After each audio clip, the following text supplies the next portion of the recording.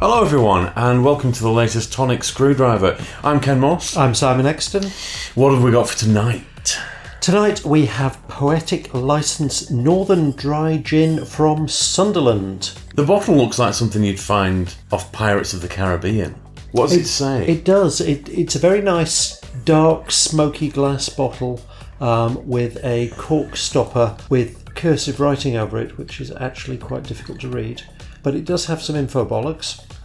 Expect a big punch of juniper that is finely balanced with green cardamom for a warm and spicy flavour. With undertones of lemon and eucalyptus, the inclusion of Peruvian lime intensifies the citrus feel while adding a note of perfume. As for the other botanicals, well, that's our secret for now. I quite like that. Yeah, it's... Fuck off, we're not tempted. Yeah.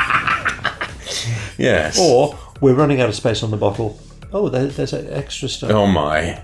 The entire bottle is writing. It's like a chapter of a novel. Oh, they're quotes. I can't be bothered to decipher them. So, Poetic License. There's not much smell coming off it. It's got a little tang of eucalyptus that I quite like. Taste-wise, that's one of the smoothest gins we've ever had. However, I'm not blown away by it, but it is very nice. It's very smooth. It's very nicely blended.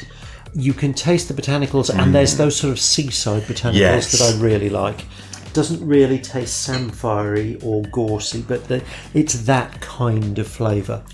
I think that's lovely. That's really smooth.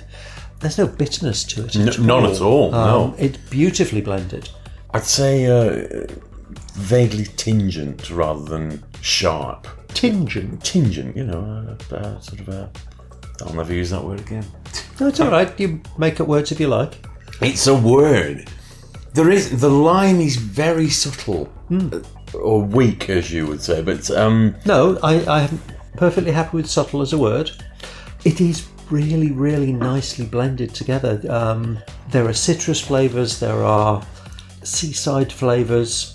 It all works beautifully. This is a really, really nice gin. It is. I feel a bit callous not giving it a 4, but a 4 would be one where I sort of say, that's really nice, and I'll have another please.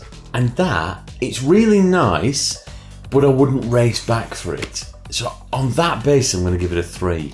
But it's a very nice, smooth gin. Yeah, whereas for me, this is an absolutely lovely gin. I couldn't neck this. This is a long sipper. Agreed, yes. But it's a very, very nice long sipper. This is sunny afternoons in the garden. But you sound like you're hovering a bit between 3 and 4. No, I'm hovering between 4 and 5. Gosh, right. Okay. I think it's a 4 because it doesn't really hit with anything particularly special. But it's a very nice 4. A slight split, but one to recommend.